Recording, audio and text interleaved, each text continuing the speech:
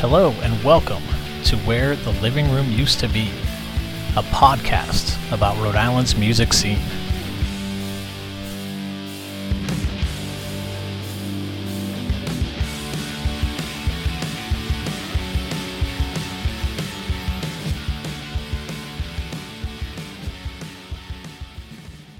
Hey everyone, it's James.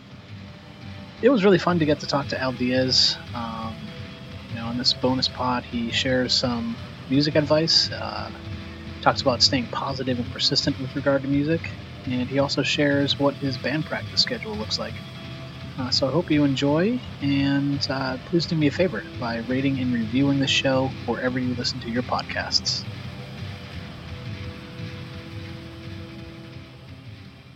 Is there a piece of music advice that someone shared with you that you'd like to pass along, like a mentor or something like that?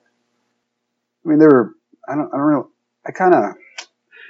don't really have any music advice that anybody's ever passed along to me, but I can pass along music advice to, Do you have something from your own experience then, from playing in so many bands and singing and being a drummer and multi-instrumentalist and stuff like that? Is there something that you would pass along? Yeah, I wish I had grand words of wisdom, but I really don't. So, but I would have to say, man, it's you're gonna have your shitty times and you're gonna have your great times. But I would have to say, don't let the shitty times kind of outweigh that. And if you really love music like I do, I've been through it all. So I've had some really bad shows where I've just been like, oh my god, but the love of music is, it's the love of music. Yeah, exactly. Like, what am I doing this for? Like, there's, there'll be nights that we played and nobody's there, but, I'm doing what I love to do. And even at my age, a lot of people stop after a while.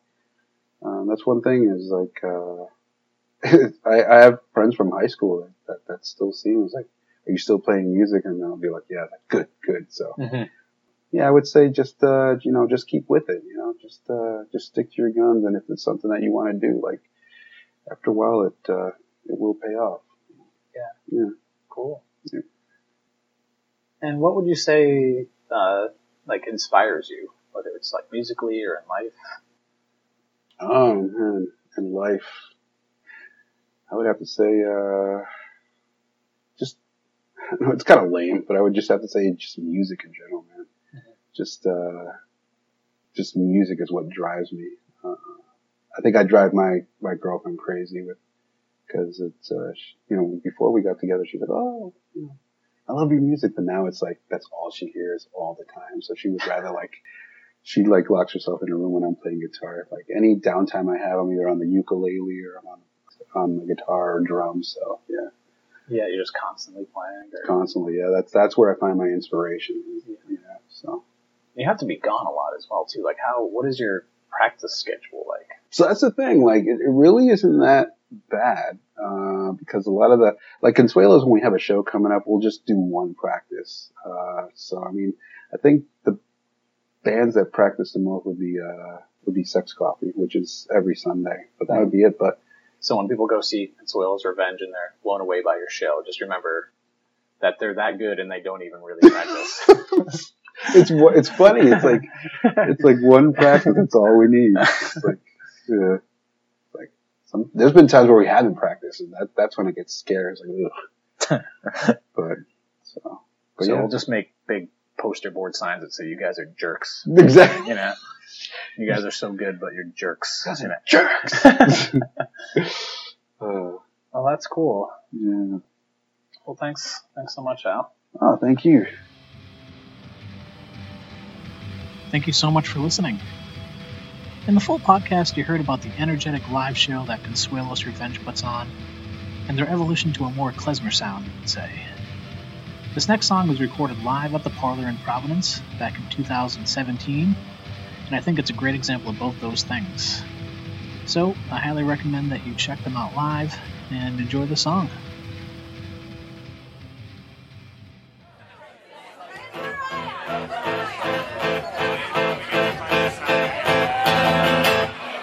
Take a ride with me through time and space.